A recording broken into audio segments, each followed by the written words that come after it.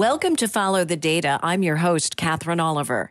More than ever, high school students need access to high-quality job training opportunities, and businesses are eagerly looking to hire qualified talent for mid-level positions that require more than a high school diploma, but less than a four-year college degree. With this in mind, Bloomberg Philanthropies has committed an additional $25 million to support career and technical education programs in 9 U.S. cities and across 2 states. This commitment highlights our founder, Mike Bloomberg's belief that it's critical for states, cities, local businesses, and schools to grow career programs and pathways for students not heading to four-year college to gain greater economic mobility. More than 15,000 high school students have benefited from Bloomberg Philanthropies' support of career and technical education programs since 2016. And this new investment brings our support of these programs to $90 million. In this episode, Jenny Sharfstein-Cain of our education team talks with Julia Baez, CEO of Baltimore's Promise, a citywide collaborative which supports the health and education of Baltimore City youth from cradle to career. Julia tells us more about the organization's Grads to Careers initiative, which focuses on helping Baltimore City public school graduates who aren't immediately bound for college or careers to enter the workforce by offering occupational skills training in fields like tech, healthcare, logistics, and transportation. Jenny also talks with Randall Woodfin, the mayor of Birmingham, Alabama, to discuss how internships and apprenticeships will help shape the employment landscape in his city and the challenges entry-level workers are facing as a result of the pandemic.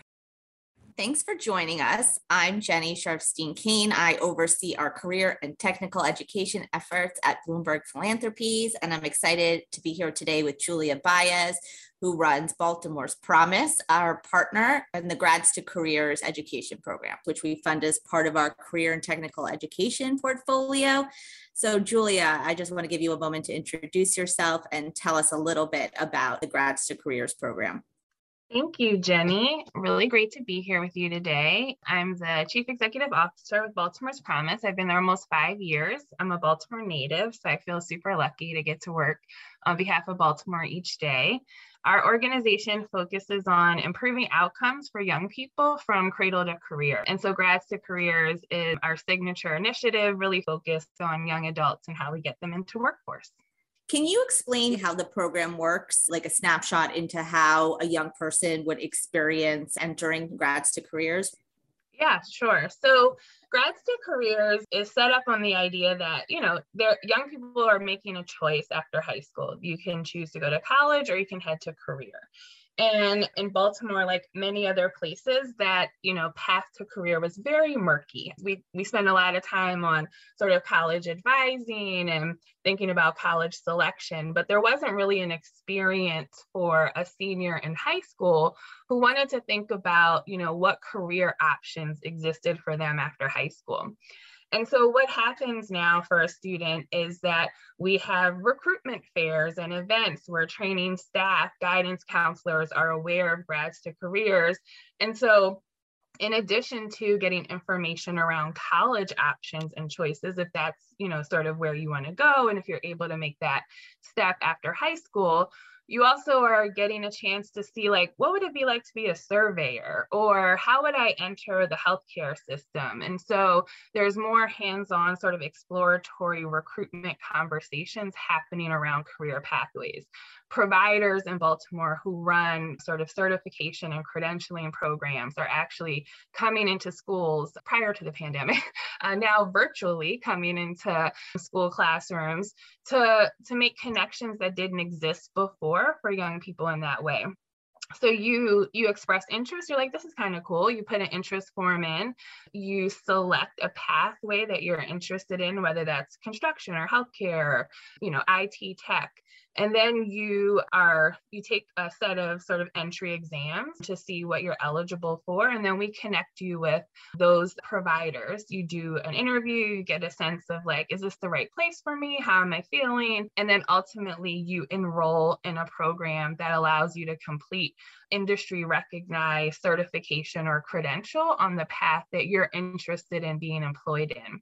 And then we hope at that point you are connected to a job in Baltimore, in the region, that is connected to that career pathway. So that's the experience young people have.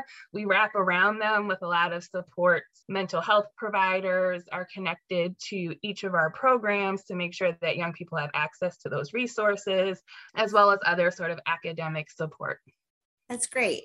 Research from Baltimore's Promise shows that approximately 26% of Baltimore City public school graduates become disconnected, meaning that they don't go directly into a job or pursue any kind of post-secondary education or training. And I'm wondering first if you could just tell me a little bit about how COVID, the pandemic, have affected those numbers.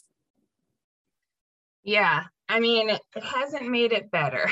So I think we were thankful as an organization that ahead of the pandemic, we had done a lot of work to really understand the pathway young people were taking in Baltimore. And, we were already seeing the impact of generations of disinvestment in our public education system and what was happening in terms of median incomes being about $15,000 6 years after graduation. And the pandemic has exacerbated all of those challenges we were seeing before in terms of our young people being able to access opportunity in our city. And on a national level, we know less students are enrolling in college. We're seeing a dip in the 2-year public institutions, which for young people in Baltimore, that community college step was a critical place for them to go. And we're already seeing disconnection there. And what we're also seeing in the pandemic is the impact it's having on young women, and especially young families. And we were already looking at the Grads to Careers data and seeing some things we wanted to pay attention to as it related to Black women, and especially Black women who are pregnant and parenting. And so I think we know the impact on the childcare community, the fact that women are not connecting as much with college, all of that we're paying attention to locally. And it doesn't make us feel great about what we're going to see in the data as we update some of those results that drove the initial phase of Grads to Careers. But I think on the bright side, we feel like because we've been doing the work for the past couple of years, we're positioned with our partners in the public school system and the public workforce system to really respond to what is going to be incredibly challenging over the next many years as we recover together from the pandemic. Great. And can you talk a little bit about the initial impacts of the program pre-COVID, sort of what we learned in the initial phases? Yeah. So I think, one of the biggest questions we had, our city had, was we knew there was data around adults in the workforce system. And there was a question of could young people 18 to 21 really be competitive in that space? And would they be able to complete the programs at the same rate that older adults were able to do so?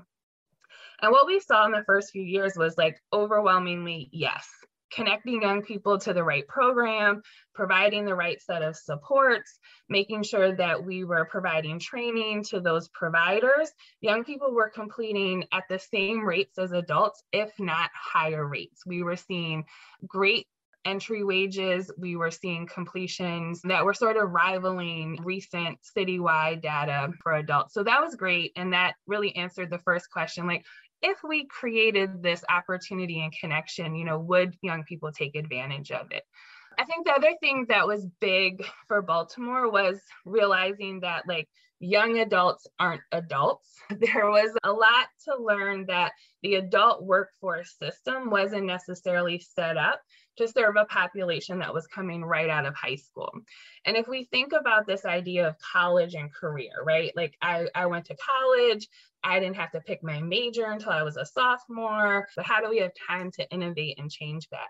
So we did a lot of youth development training. We connected partners who had expertise in the after school space or the college career CTE space during high school, folks who, were sort of bridging that gap, like an urban alliance between high school and workforce to provide trainings to providers. We centered young people in decision-making and leadership of the initiative so that their voice and their experience was really driving the iterative change that we needed to make as we went through the work. Yeah, that makes a lot of sense. Both that surprisingly and unsurprisingly, that young people can do these training and jobs right out of high school, but do need those supports to make sure that's a reality. So that makes a lot of sense. So you spoke about the public agencies, and I think that that is interesting because this is sort of an innovative partnership, both between Baltimore's Promise, which is a nonprofit, but also between the city school system and the Mayor's Office of Employment Development. So how do you coordinate amongst those parties? Like, what is the secret sauce to making sure that program is effective when you have all these different partners? Yeah. Our goal is that this is sustainable work that lives in our public systems, right?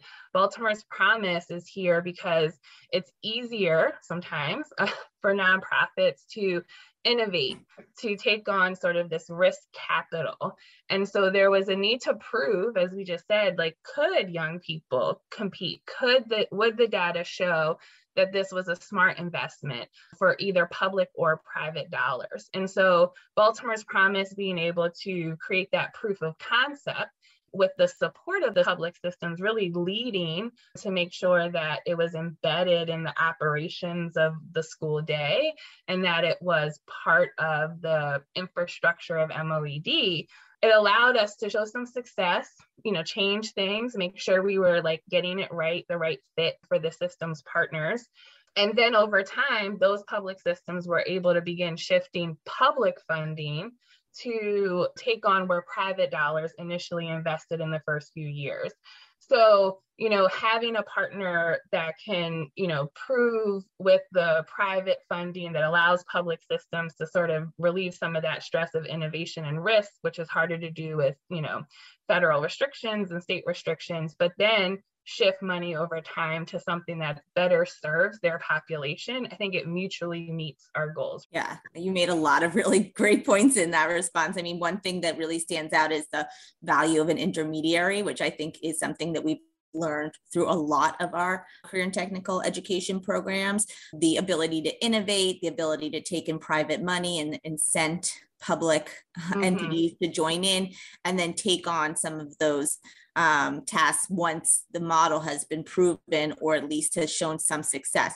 You've done that in a lot of other places, and I think you guys have done that in a really great and innovative way in Baltimore. I think it might be helpful for you to explain, like, what are the jobs that the young people are getting? Like, what specifically is a job that is growing in Baltimore that a young person could get after completing a training or credentialing program without a 4-year BA or associate?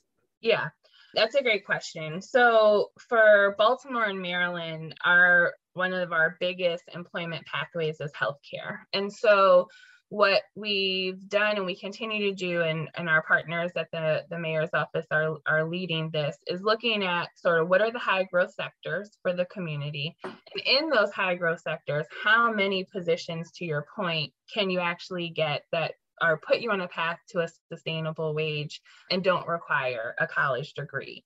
And so we feel IT tech, healthcare, logistics, and transportation and construction really showed up as the places that we should sort of deeply invest in terms of the opportunities.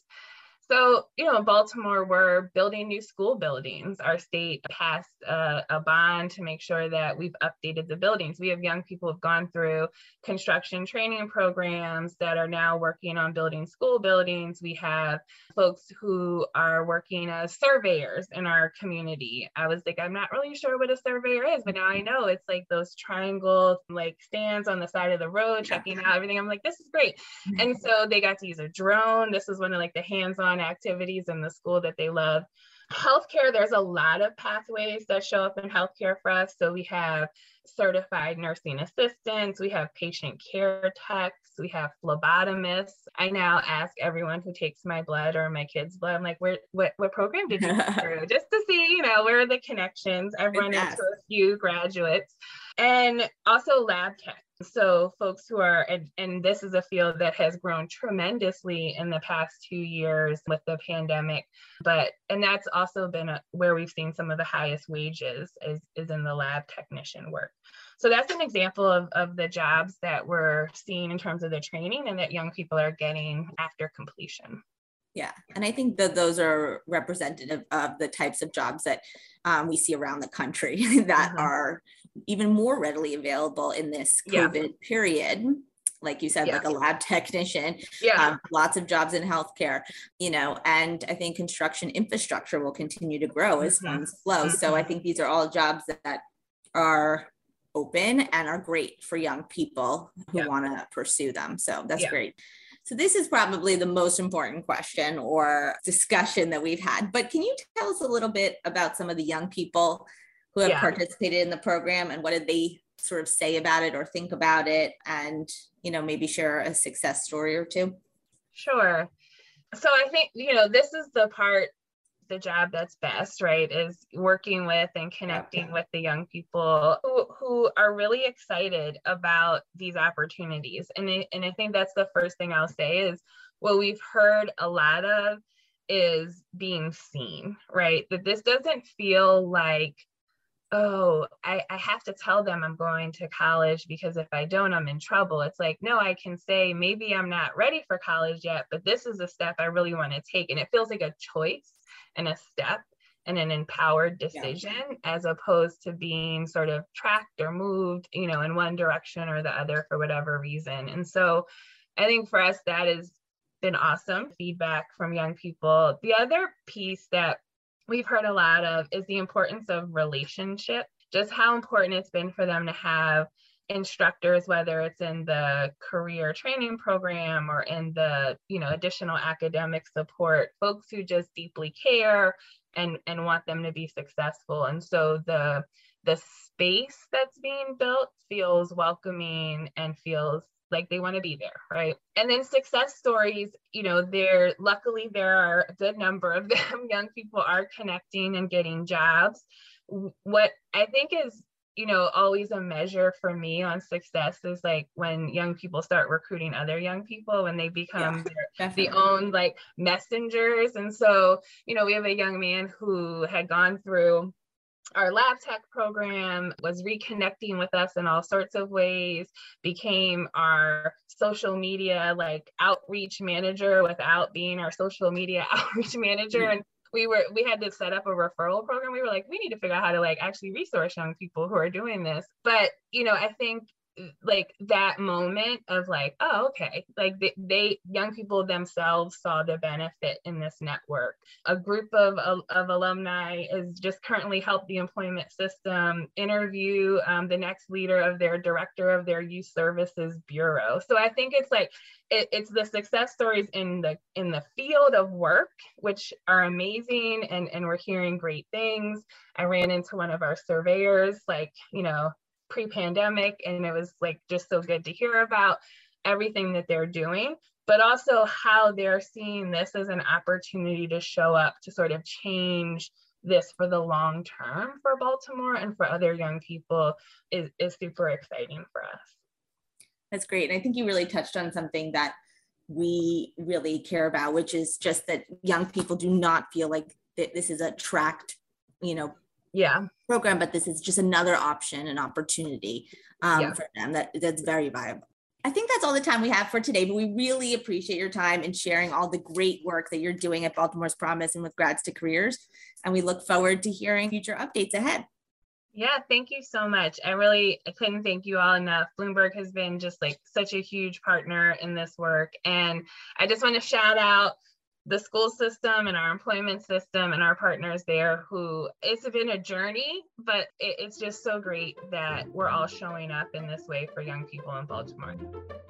In order to get a sense of how access to career and technical education programs are shaping employment, I sat down with Randall Woodfin, the mayor of Birmingham, Alabama. I'm very excited today to be here with Mayor Randall Woodfin about the new program that we're investing in Birmingham to help young people to access high quality jobs. So thank you, Mayor, for joining us today. Hey, I'm so happy to be with you all. We're excited to partner with you. Can you tell us a little bit about how young people in your community are faring right now?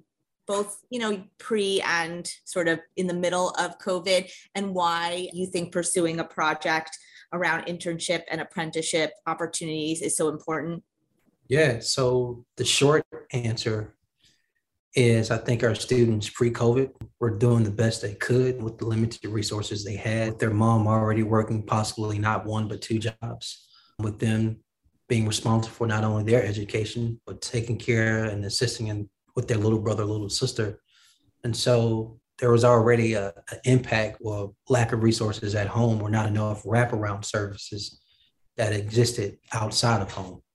So for me, as currently as a mayor, but also as a former school board member, I've spent a lot of time. I spent a lot of time thinking about how our young people are doing during this time. And obviously, what we've seen students across different educational levels all have struggled with their academic performance. But clearly, when the coronavirus hit, I think it unveiled so much more. So, educationally, we've seen students question academic pathways that felt more certain before the pandemic. One example would be, and even my niece, she was enrolled in community college prior to the coronavirus, but we've seen a 30% decrease since the coronavirus just in our 2-year community college system. And when I consider that from a financial lens, we've had families, again, that are struggling prior to the pandemic. And the pandemic has only exacerbated those difficulties. We've had parents that have been laid off. That's just not a Birmingham thing, right? That's in New York and all over America and the globe, for that sake. They've dealt with illnesses that have reduced work hours, that's caused them to leave their jobs, as well as sometimes, the responsibility that's shifted to the student, that same student that was already taking care of their little brother, little sister. So the bottom line is the challenges have been hard. And I think giving our students more opportunities around internships and apprenticeships allows them more economic mobility.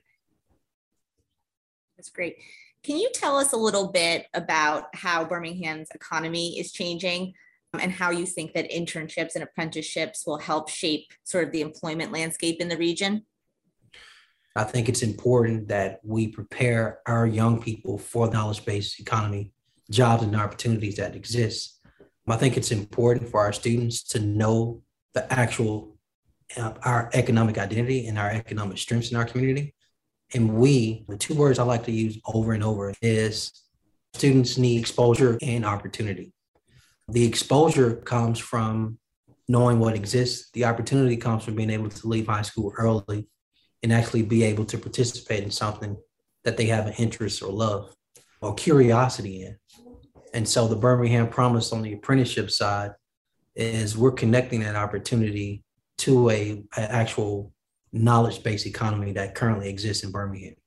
Everything I've accomplished as mayor has centered around not just Birmingham Promise, but all of the commitments we've been able to do have been through the P3, public-private partnership, and all type of white-collar opportunities. We've been able to offer nearly 250 internships through multi-year youth apprenticeships for those young people. And we're going to continue to expand that number. We're just getting started. And with Bloomberg's help, we can accelerate our growth as well as the number of students that are able to participate. But that is because we have a willing corporate community, small business community that understands Birmingham Promise serves as the bridge between their talent gap as well as our students having that same opportunity and exposure. Yeah. How do you feel that you coordinate efforts both across like the public sector and the school system and the private sector? You spoke a little bit about how Birmingham's Promise has sort of spun off as an intermediary, which we have a lot of other grantees who are sort of the intermediary for the various parties. Do you feel like that's critical to the success of a program like this? Well, here's the short answer, yes. But I would put the word super in front of critical, right? This is super critical. My position as mayor, I believe it is my role. I believe it's my duty to wear one of the most important hats I can wear is convener. I have to serve as a convener. I have to connect all the institutions that serve our city residents, include our students.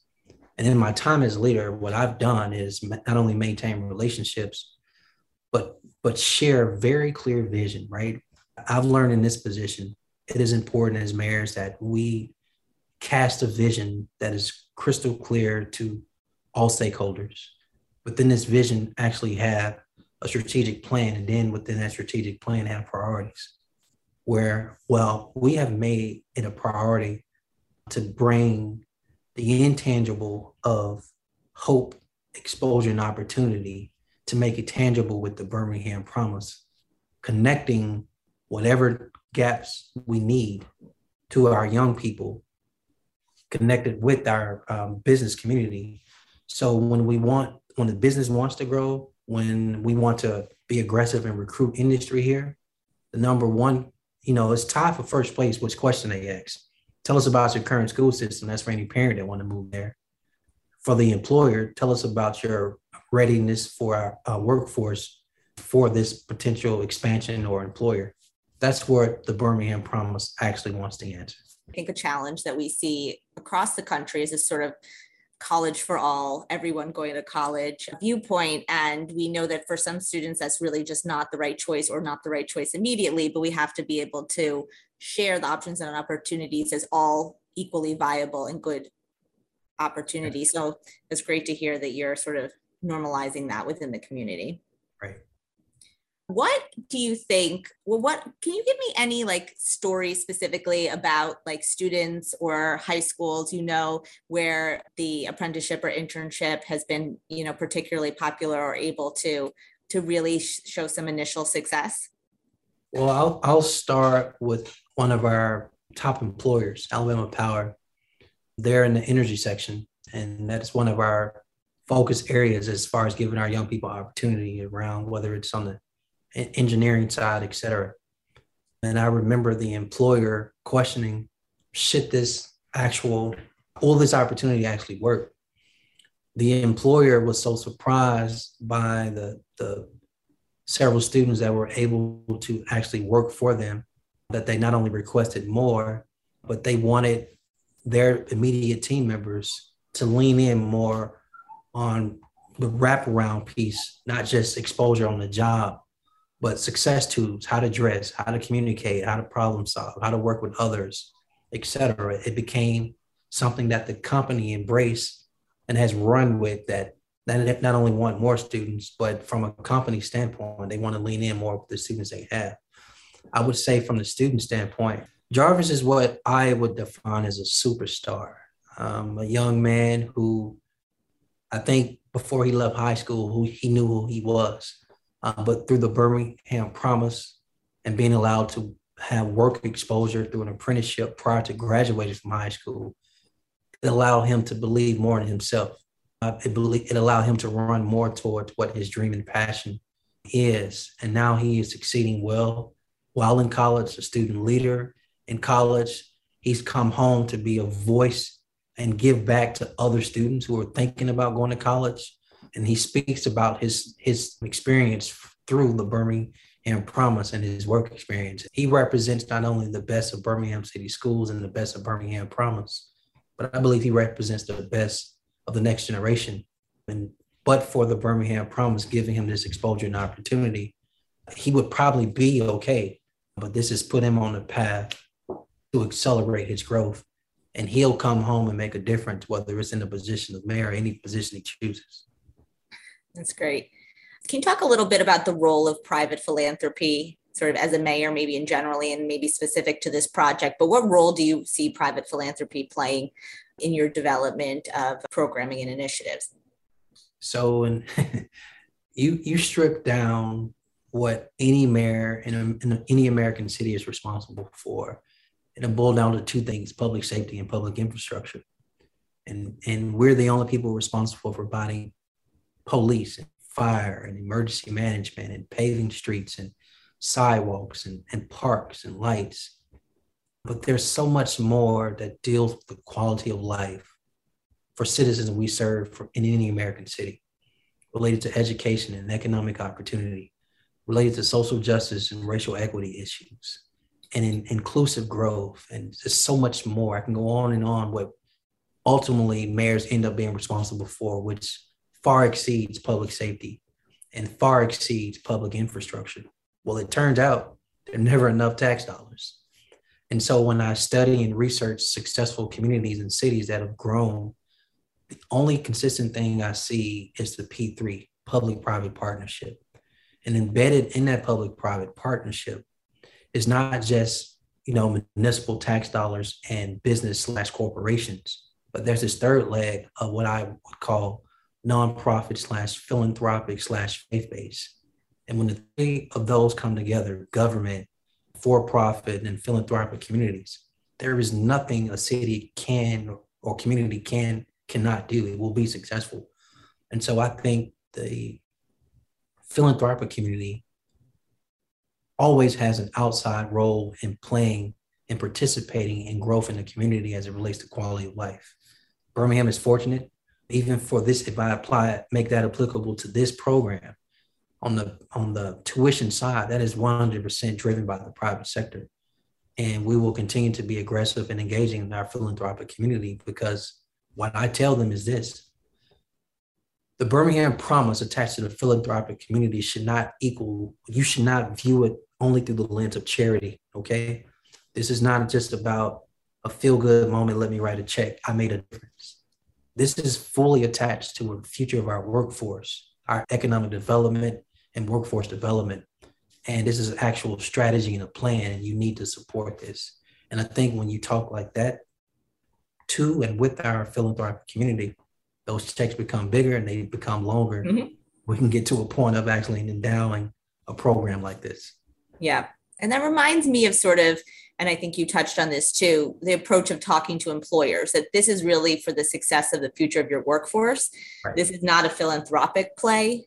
This is not a community social responsibility play for a business. This is really about the needs of your future workforce. Right. Is that also how you think about it on the employer side? Absolutely. There's an ROI for any employer that chooses to invest in the Birmingham Promise. You cannot look at me and tell me as mayor, I have a talent shortfall. I have gaps in my ability to be able to hire. I have gaps in my ability to be able to keep people, et cetera. I can go on and on about every complaint you're telling me that's centered around not enough talent or a lack of talent or deficient in talent. Well, the Birmingham Promise literally is your blueprint to get you to the point where you need your talent force to be in our community. Yeah. So I think this will be the last question, but what do you envision the future like, and how do you see sort of apprenticeship and internship playing a role in the future of Birmingham? This is what I envision. I'll start with the personal narrative first. I went to a county high school. I went to city schools K through 8th, and I went to county schools 9th through 12th grade. At age 15, I had my first job. By age 16, which is my junior year of high school, I started co-oping. I was afforded the opportunity to leave high school early, receive high school credit hours for working, and then learn a skill that has allowed me to get to this job. I know it may sound crazy, but I don't get to be mayor without actually bagging groceries at age 15 and 16, leaving high school early. What that means is the same opportunity I was afforded. I not only want our young people to have that opportunity and maximize that opportunity, but I think it should be strengthened. They deserve bigger opportunities. There's nothing wrong with working at a grocery store, but they should be able to go to some of our biggest employers, whether it's UAB around medicine and health, whether it's in the biotech space at Southern Research, whether it's at Alabama Power or Aspire or any other organizations that deal in energy or the financial sector services and dealing with the big four, any things of that nature. Our young people at an early age deserve exposure to whatever it is when they lie in bed at night and have a dream of whatever job they have. We want to make down payments on our children's future, but we also want to make it tangible for whatever they're passionate in as well. That's great. We're really excited to partner with you and looking forward to our work ahead in the coming years. And I just want to thank you, Mayor, for taking time out of your very busy schedule to talk to us. I'm happy to do it. Grateful to Bloomberg Philanthropy. Shout out to your entire team. So thank you so much. We hope you enjoyed this episode of Follow the Data. Many thanks to Jenny Sharfstein-Cain, Julia Baez, and Mayor Randall Woodfin for joining us. Kindly note the views of the podcast guests are entirely their own, and Bloomberg Philanthropies hasn't independently verified any of the statements made by this week's podcast guests. To learn more about Baltimore's Promise, follow @BMooresPromise on Twitter. You can keep up with Mayor Randall Woodfin by following @RandallWoodfin. If you haven't already, please be sure to subscribe to Follow the Data. This episode was created by Amy June, Sarah Washington Gogan, Devin Alessio, Rachel Nagler, Ivy Lee, Amanda Mack, and Adam Wolfbrandt. As our founder, Mike Bloomberg, says, if you can't measure it, you can't manage it. So until next time, keep following the data. I'm Catherine Oliver. Thanks for listening.